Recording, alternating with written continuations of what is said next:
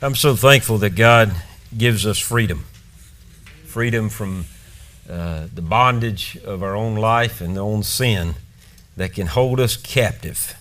And, you know, His love endures forever. His righteousness does as well.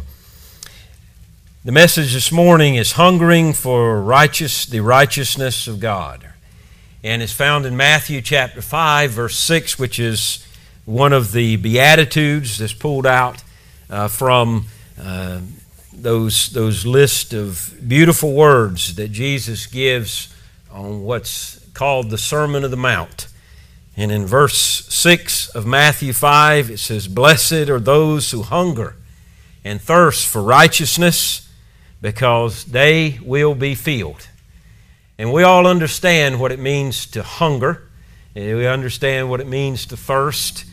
In fact, I went to the grocery store yesterday knowing what I was going to be speaking on today. And as I walked in the grocery store, I said I was giving myself permission, because I was hungry after a long day, and I was giving myself permission. What is the one thing that I want that I can eat and it'll just be mine? Well, no, I went a different route than a particular strawberry pie, because I didn't want to have to do much of preparation. I wanted to dive into it while I was in my car. And so as I went through the grocery store, I was going in for one item that Renee asked me to get, but I was going to come out with two. And I was hungry, and I was thinking, what can I get? And I went down the aisles, and I saw so much, from Pop-Tarts to cereal, to fruits, to meats, to ice cream. And so I stopped in front right at the Fudge Royal cookies. I ate 3/4 of those cookies yesterday.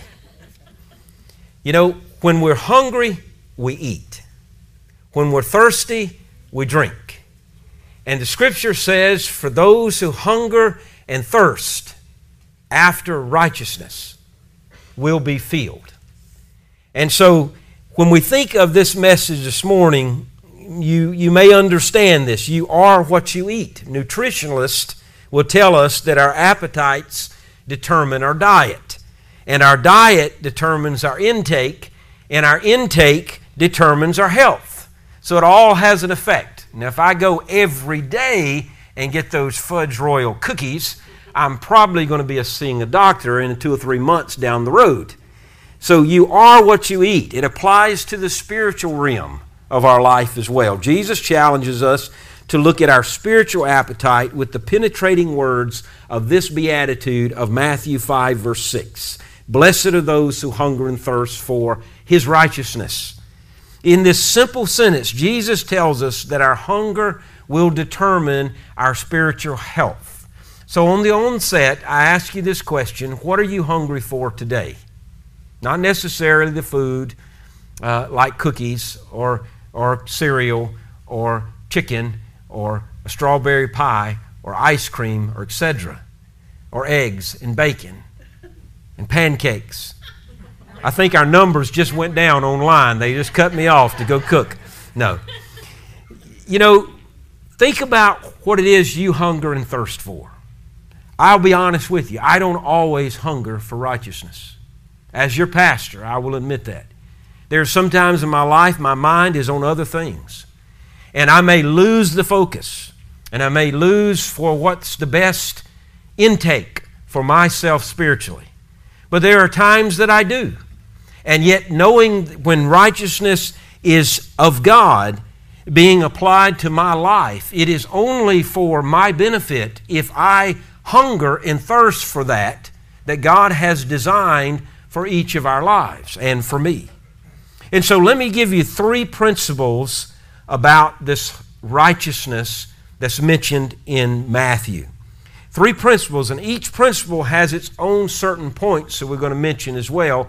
So hopefully we won't lose you through this PowerPoint presentation, especially those who are viewing it at home. First of all is the possibility of righteousness. If I want to understand this 4th beatitude, we need to know what Jesus means by the term righteousness. Now, the word occurs only once in the other 4 Gospels. but in Matthew's gospel it occurs 7 times. And yet 5 of those times are within the Sermon on the Mount, which begins here in chapter 5 and runs for several chapters. Well, the Word is a mystery to us. We know it has something to do with being right and doing right. But that's just a surface understanding of righteousness. Whenever you come to the term in the Bible and you don't understand a term, then you can always look up other verses that relate to that term and see what it has to say so that you can get a better understanding of that term that the Scripture speaks about. So with the possibility of righteousness, now I want to give you 4 usages of the word righteous or righteousness that's in the Scriptures. So first of all, in looking at the 4 usages, other usages of righteousness, number 1 is righteousness is a lifestyle. Righteousness is a lifestyle. Renee, flip the screen, babe. Righteousness is a lifestyle that diminishes us as Christians and invites opposition from the world. So Jesus said, "Blessed are those who are persecuted for righteousness." And yet the 8th and final beatitude, taking the 4th and 8th beatitudes together, we get something like this. We are to hunger and thirst after the kind of life that will cause other people to persecute us for the faith that we live. That we live in such a way above and beyond the norm of the world, that the world is in opposition because they just don't understand the rightness and the righteousness of God. And so righteousness is a lifestyle that distinguishes us from any other thing, but any other attitude in life. And so righteousness rubs off on other people, and righteousness helps other people. Righteousness helps us. Righteousness helps our community. It helps our state. It helps our world. And I'll say it again. If I could go to Congress, I would stand in front of them and I would say to every one of them, if you want to understand what it means to serve the world and to be the leaders of this known world, then understand the righteousness of God. Get on your knees, cry out to God, and watch God use you for a greater purpose than you could ever imagine. Amen. Righteousness is that which distinguishes us from other people in the world. Not that it causes us to be different above them. It causes us to be different from them so that we can draw others into the same righteousness that we've come to understand. Number 2, righteousness starts in the heart. It starts in the heart, but it goes further than that. It changes the person from the inside out. The heart is the deep seat of who we are. It's the core being. It's the inner us. And so righteousness starts in the very core being of who we are. It deals with our spiritual DNA, so that the DNA of who we are spiritually intersects with the DNA of God spiritually, and God's DNA takes over ours, and it meshes the two together and makes something wonderful. And so righteousness starts in the heart, and it changes the person from the inside out. For I tell you, Jesus said, unless your righteousness surpasses that of the scribes and the Pharisees, you will never enter the kingdom of heaven. In Matthew chapter 5, verse 20.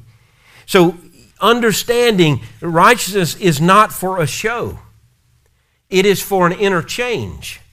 The Pharisees had concocted this religious system around the attendance in the temple, that if you were this righteous person, you demonstrated it by your outward appearance. So it involved the intricate rules and regulations, and meant, instead of following the precepts, the truth, the scriptures, what God is warned about, they were more about the traditions. It's more than routine. It's more than just being professional. I love it when Renee puts on a certain perfume, not because she needs it, but a lot of times if our bodies aren't smelling too good, I know I do this, I may find that little spray and go, to kind of freshen yourself up so you don't smell as bad as the day has made you smell. So perfume can make you kind of smell good at times. And righteousness is not a perfume we put on to make us look good. Righteousness has nothing to do with the outside appearance. It's all about what happens on the inside, because when the inside is corrected and it's full of righteousness, that which we've hungered and thirst for, then on the outside it's going to show.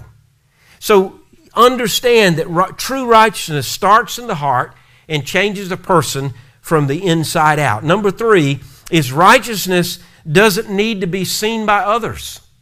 Now, as the Pharisees taught us, they wanted everyone to see the show. But in Matthew 6, verse 1, it says, "Be careful not to practice your righteousness in front of people to be seen by them. Otherwise, you'll have no reward from your Father in heaven." And so the Pharisees loved to pray in public, and they wanted people to know it and hear it, and they did it loudly. They loved to dress up in their religious garb so that they were set apart and they were different. They would sacrifice anything to win the praise of others. Their religion was built on praise. They still thought God would reward them. But it was a cotton candy type of experience. You know, it looks good. You put it in your mouth. You feel like it's going to fill your mouth and just disintegrates. It's a cotton candy religion. It looked good on the outside, but there was no substance in the middle.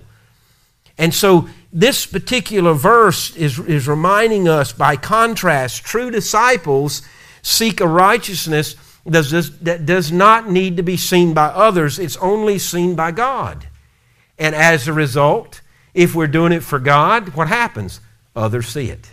But it's not for our praise, it's for the glory and the honor of God. Number 4, righteousness seeks God's approval. Righteousness seeks God's approval in Matthew 6, verse 33. "But seek first the kingdom of God and His righteousness, and all these things will be provided for you." This touches the priorities of life. What is it that you and I are seeking in life? Fame, fortune, career, advancement, a good salary, a secure future, a happy retirement, a good partner in marriage, fulfillment of our dreams. As good as those things may be, they're not the most important things in life. I like the song that says, money can't buy happiness, but it can buy me a boat. But at the same time, we know that it's only for a temporary happiness. Put God's kingdom and God's righteousness first. And when you do, and when I do, everything else just needs to be, it comes into focus. And everything else is added around us. Seeking His righteousness means letting His word set the standard in our life. So if you really want to understand the definition, I know I started with the definition a few moments ago, and that's the definition. If the definition is righteousness is letting His word set the standard in our life. And that word is going to change us. There's going to be times where you're going to look at the word, and I'm going to look at the word and say, I really like doing that. But now that I see what the word says, I don't need to be doing that anymore. It's not what honors God. And so therefore the word affects our heart, and it means seeking to do that which is pleasing to God. And so when you put all 4 of those usages together, that righteousness is a lifestyle. It starts in the heart, seen by God, seeks God's approval, not man's. We understand that we are to hunger and thirst for those things. A Christian lifestyle that changes us from the inside out so that we're no longer seeking the praise of men, but causes us to seek God's approval above everything else, is the summation of those 4 usages. This kind of life is possible for us. That's why I titled it, The Possibility of Righteousness. The possibility is there for my life and your life when we begin to hunger and thirst for it. And so if we don't hunger and thirst for it, then that possibility is still a possibility. And it doesn't become reality until we actually understand what we're biting into, so to speak, and what we're drinking of, so to speak. The question leads us directly to a second important principle. Not only did we say the possibility of righteousness, but the second principle is this: the power of hunger. The power of hunger. Now, I learned a long time ago, do not go to the grocery store when you're hungry, because you will buy things you do not want, and your bill will go up tremendously than what you expected. The people that Jesus addressed understood what it meant to be hungry, and they understood what it meant to be thirsty. They understood the power of that hunger and the power of that thirst. And yet in that region, few were prosperous, and more than likely at one time or another, all the listeners of that day had some type of hunger in their life and may have been hungry at the time that Jesus was speaking. They lived in poverty, and yet they did not have grocery stores and refrigerators and running water. They may have gone days without food. They were well acquainted with hunger pains. We have never known true hunger like some people. Now, it's one thing to say, hey, I'm starving. Are we really? We're just saying, hey, it's the time in my life that I got to eat, because the clock has come around once again, and it's my habit of eating this time of day, and my stomach's saying, a little bit longer. And so we understand what it means to want something, to desire it. But hunger, true hunger pains, we may have never experienced it in our lifetime. We've never known what it was to be like these people. Hunger means waiting an extra 10 minutes for rolls to come out of the oven for us, or 30 minutes for the preacher to quit talking. Hunger for most of us is a sensation that the stomach makes, causes us to stop at McDonald's for some fries and a Coke. We are best fed people on the face of the earth. Our problem isn't finding something to eat, it's losing the fat that comes from what we eat. Jesus uses those metaphors of eating and drinking as a motivating power to live a righteous life. And the power of hunger and thirst, Jesus knew that it had to have that power in our life. So let's look at 4 observations of the power of hunger. No one can force us to eat.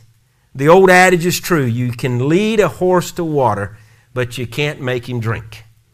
And so we can in our own life, we can set up all sorts of things to create the opportunity of righteousness.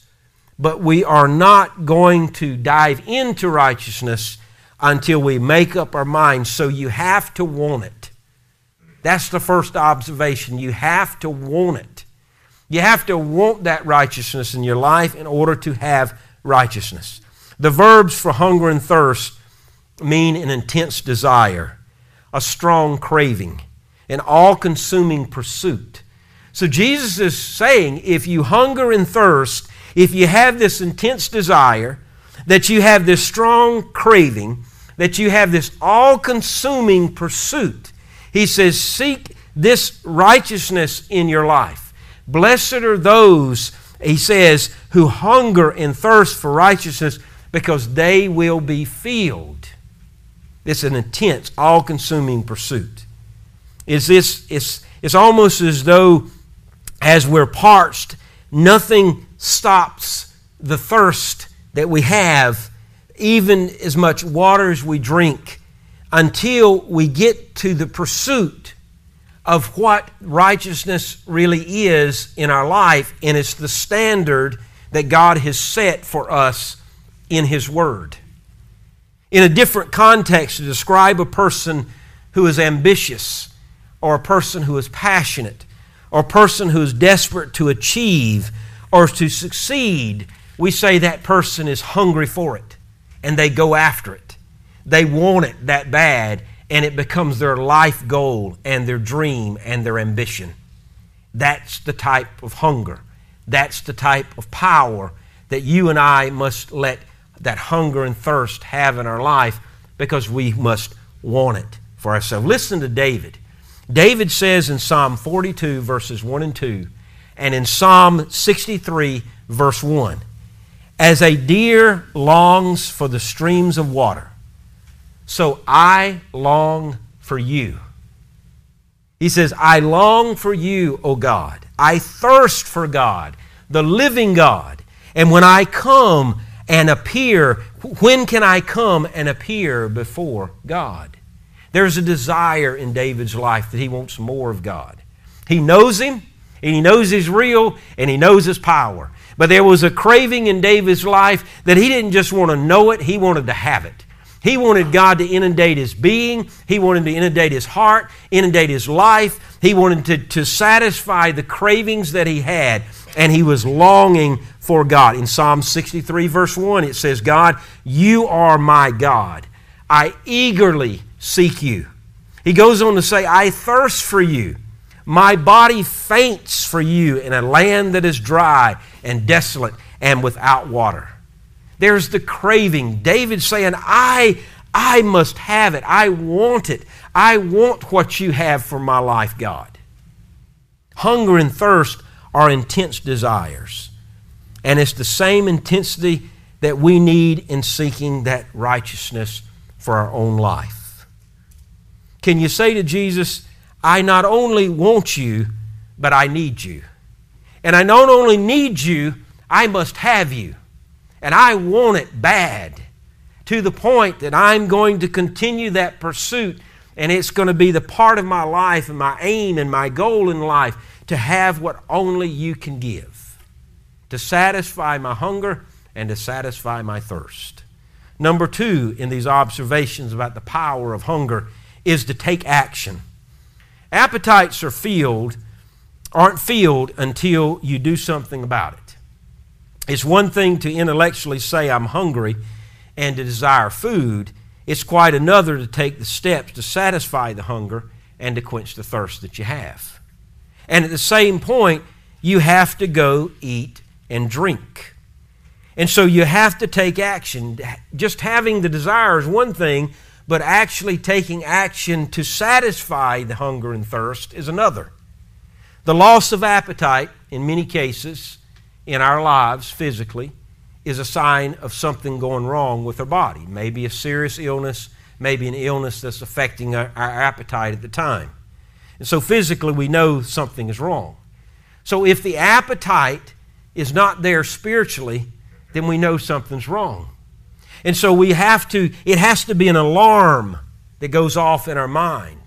Maybe it's because of sinful condition. Maybe it's because of selfish action. Maybe it's because of a diverted attention. Maybe it's because of our lack of love. Whatever it is, we see signs of spiritual weakness, and therefore we have to take action to remedy those things with the righteousness of God. Again, the Word sets the standard. So the righteousness is set by a standard in God's Word. And so the Word of God has to be a part of life. Isn't it interesting? Jesus said, I am the bread of life. He knew we needed something to chew on. He knew we needed some more substance. No one who comes to me, Jesus says, will ever be hungry. And no one who believes in me will ever be thirsty again. I am the living bread that came down from heaven, he says. And if anyone eats of this bread, he or she will live forever. The bread that I give for life, the world cannot give. He says, the bread I give is my flesh. When we are spiritually hungry, we come to the source of spiritual life, Jesus Himself. Our real hunger is for God. This pandemic has caused others to hunger for God. It has caused others to turn away. But you look at some people's lives are different today because they realize that when everything is stripped away, what do they really have? You only can buy so much toilet paper for comfort. And you only can have so much hand sanitizer and sanitation wipes for comfort. It's more the life than the physical. And some have said to me, my life today is more in tune with God than it ever has been. And so, what I hear is they're taking action because they realize the hunger and thirst cannot be satisfied with the things around them, not even the relationships of their life that they no longer have because of the distance that has been created. They realize when it's all reduced down to themselves that the true source of hunger and thirst is not those things of our life which are important, but not the key. It is God. And they've taken action. Number 3 of those 4 observations is keep coming back for more. I'm going to tell you, I'm going back to the grocery store. Maybe not this week, but I'm going back to get my Fudge Royal cookies again. I like them. Well, if you like something that much, why don't you come back for more? And so, grammatically, Jesus expressed 2 Greek verbs here. To hunger, to thirst. They are present participles in the Greek. Now, what that means is this implies continuous action. This is not a one-time action that you get satisfied in your hunger, you get satisfied in your thirst. It's not fire insurance. You get Jesus and you're going to heaven. It's a continuous action. So those who are filled are not those who have been filled with just the temporary hunger and thirst, it's those who are continually hungering and thirsting for God. A person doesn't stop hungering and thirsting for righteousness once he or she has crossed the faith walk. It's a constant pursuit to live a life of righteousness, to yearn to be more like Christ in the actions that we have. So are you hungering and thirsting for righteousness? It's almost like an addiction. You just can't get enough. And so you keep coming back for more. You get hooked on God and on His love and on His grace. You get hooked on the standards that are set by God. You get hooked on His Word. You get hooked on the power of His Spirit. You get hooked on His working in your life. You get hooked on Him moving before you ever make a move. You get hooked on Him going through the threshold of the door before you ever get there. You get hooked on the fact that God's taking care of you, fortifying you. He's providing your shelter. He's providing you strength. You get hooked on the fact that He's the Almighty and we rest under His shadow. We get hooked on the fact that He is God and we are not. We get hooked on the fact that He provides all that which we cannot provide. We get hooked on it and we want more. That's the righteousness of hungering and thirsting. And number 4 is that we eat the whole thing. I got about 5 more cookies in that batch. They are planning to be eaten today, so that I can say I ate the whole thing for the demonstration of this sermon. I need to do another sermon on food, don't I? So you eat the whole thing. Believers seek all the righteousness of Christ, not parts of it. And I will admit there are some things in the Scriptures that I say, no problem. I got that one handled. I believe I can do that one. I like it. I like what it says. I have no problem with that. And then there are some things in Scripture I'm thinking, oops, I don't know if I want to give it up. I don't know if I want to change. And then the more we get into that word, we realize we have no choice. If you want part, you got to have all. You can't have parts of righteousness. It has to be all. And so we want to eat the whole thing. Give me a piece of bread. It's not just give me a piece of bread, but give me the whole loaf. Matthew 5, verse 6 says, "Blessed are those who hunger and thirst for all righteousness." Not just a piece of it. The person who hungers and thirsts after righteousness wants it all. They want all of God. Could that be the problem today with my life and yours? We just want enough of God to appease us so that we won't have to change the whole. We want enough of God to get us in right standing, but not enough to bring us unto all righteousness. The kind that would radically change our lives as long as the superficial change is dealt with. Are you ready to take all of God? And if so, then you will receive the benefit of this beatitude. Blessed are those who hunger and thirst for righteousness, for they shall be filled. And the final part of the principle, as we said, first of all, was the possibility of righteousness, and we talked about the 4 usages. Then we said something about the power of hunger and those 4 observations. And now back to the third principle, the possibility of righteousness, the power of hunger, and number 3 is the promise of fulfillment. If you want righteousness, you can have it. That's the promise. It's not like, do something like this for so much in your life for so many years, and when I'm good and ready as God, I'll give you righteousness. It doesn't work that way.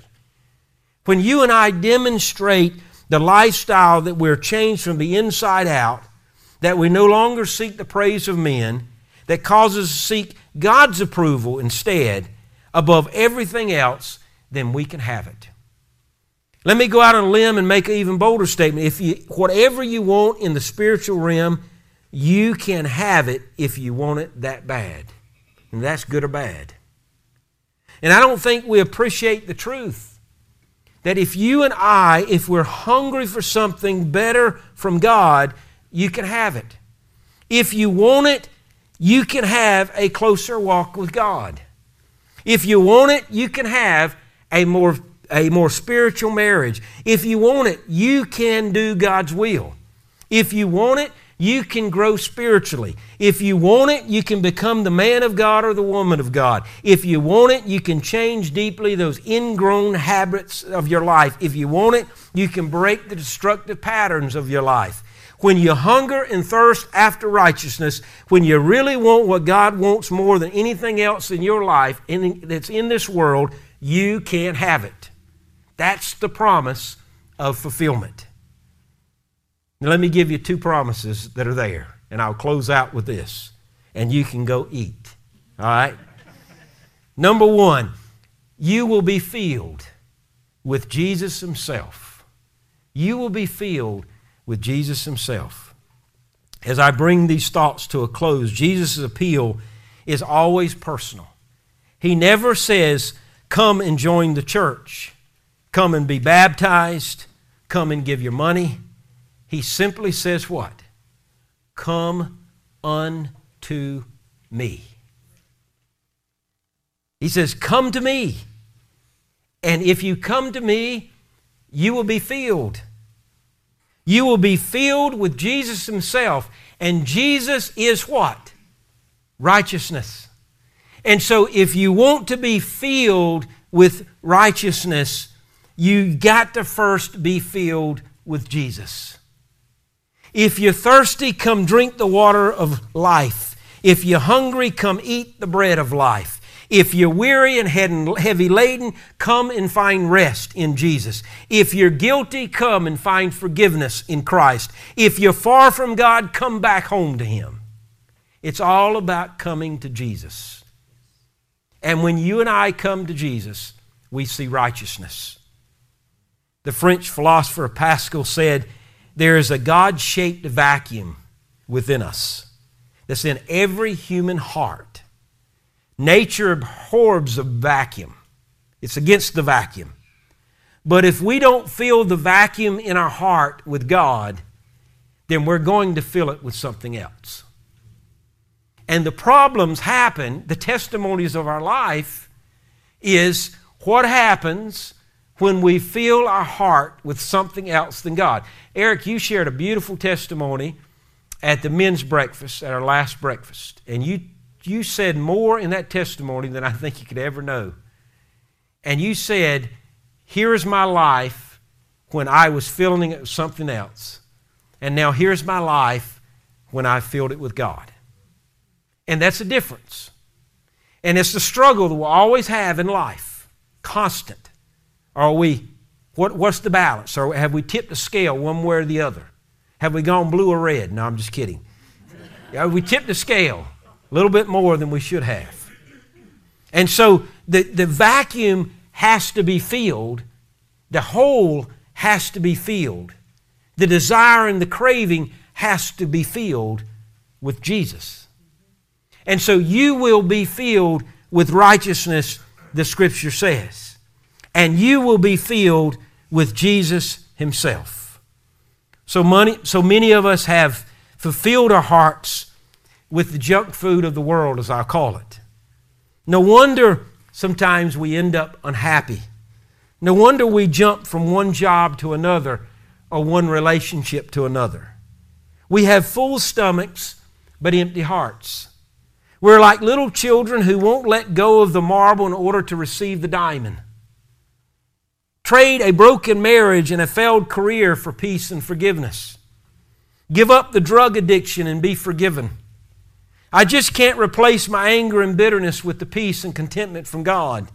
No wonder we stay the way we are. We get trapped into our own hearts with the thousands of excuses, and we end up in misery and pain emotionally, and we're sitting there at a counselor. I don't know what went wrong. The problem is you had the money and you went and bought the boat, and the boat didn't have enough happiness in your life. And so therefore, 600 years ago, St. Augustine said, "Oh God, you have made us for yourself, and our hearts are restless until we find rest in you."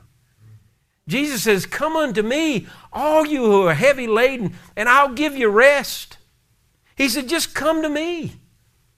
And you'll never be happy until you do. You'll never understand what true righteousness is until you do. It's all about surrender. I surrender all. I surrender all of my heart to you. I surrender my mind. I surrender my life. I surrender my career, my marriage, my friendships, my relationships. I surrender it all to you. And I ask for your righteousness to cover all those things in my life. Salvation begins with a hungry heart, and if you're tired of the life that you've been living, you can make a new start. And whenever you understand that new start, it's just the beginning of a spiritual realm waiting to happen, and there's going to be a hunger and thirst that's always going to be there for the rest of your life. And it is every day. Blessed are those who hunger and thirst every day for the righteousness that I give. If you hunger and thirst and you want it that bad, you can have it and you will be filled. That's the promise of the verse.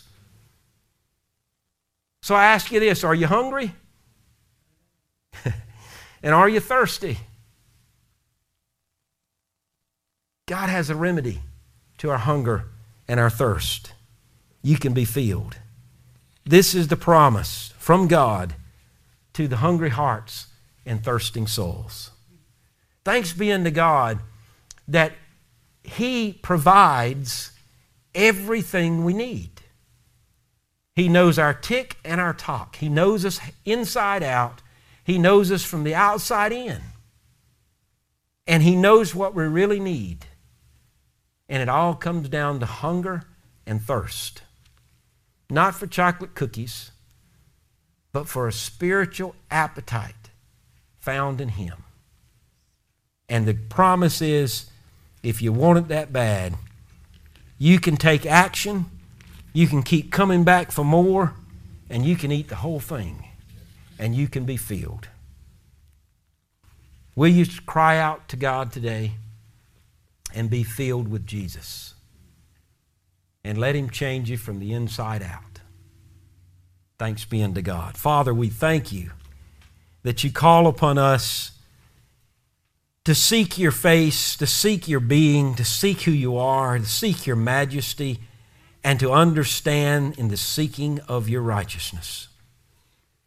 Father, I'm thankful that as we come to know Jesus, we come to know the standard that has been set by Your Word. And if we ever in doubt of things that we should do and not do, we look to Jesus. He's the answer. We realize that in coming to Him, we have rest, we have comfort, we have peace, we have joy, we have direction, we have hope, instruction, and we have righteousness. Father, change our hunger and our thirst pains that are more apt to You. Change our appetites that we can be a people wanting more of the substance of a powerful God that You are. We thank You for all that You give us and all that You teach us that have been taught in Your Word from time and time again, even all the way down to the prayers that we pray. And we realize the joy that Jesus gives us as we pray. That Lord's Prayer that gives us direction, that speaks about righteousness, that speaks about hunger, that speaks about doing the right thing. And we join in together and we pray, Our Father, who art in heaven, hallowed be Thy name. Thy kingdom come, Thy will be done on earth as it is in heaven. Give us this day our daily bread, and forgive us of our trespasses, as we forgive those who trespass against us. And lead us not into temptation, but deliver us from evil. For thine is the kingdom, the power, and the glory, forever and ever. Amen. Amen to that. I've asked Dan to keep the stream rolling as I want to cover a couple things. One of the things that happened with the pandemic is it separates us as a church. And for those who are at home tending and just not feeling comfortable yet being back with you, you miss a couple of things by not being with us. And one of those things are those people who are in need of prayer. And one of those is Teresa Giles has lost her sister unexpectedly yesterday. She needs the church's love. She needs the church family as she goes through this grief, along with her entire family. So if you would like to reach out to Teresa, we encourage you to do so. Also to pray for one another.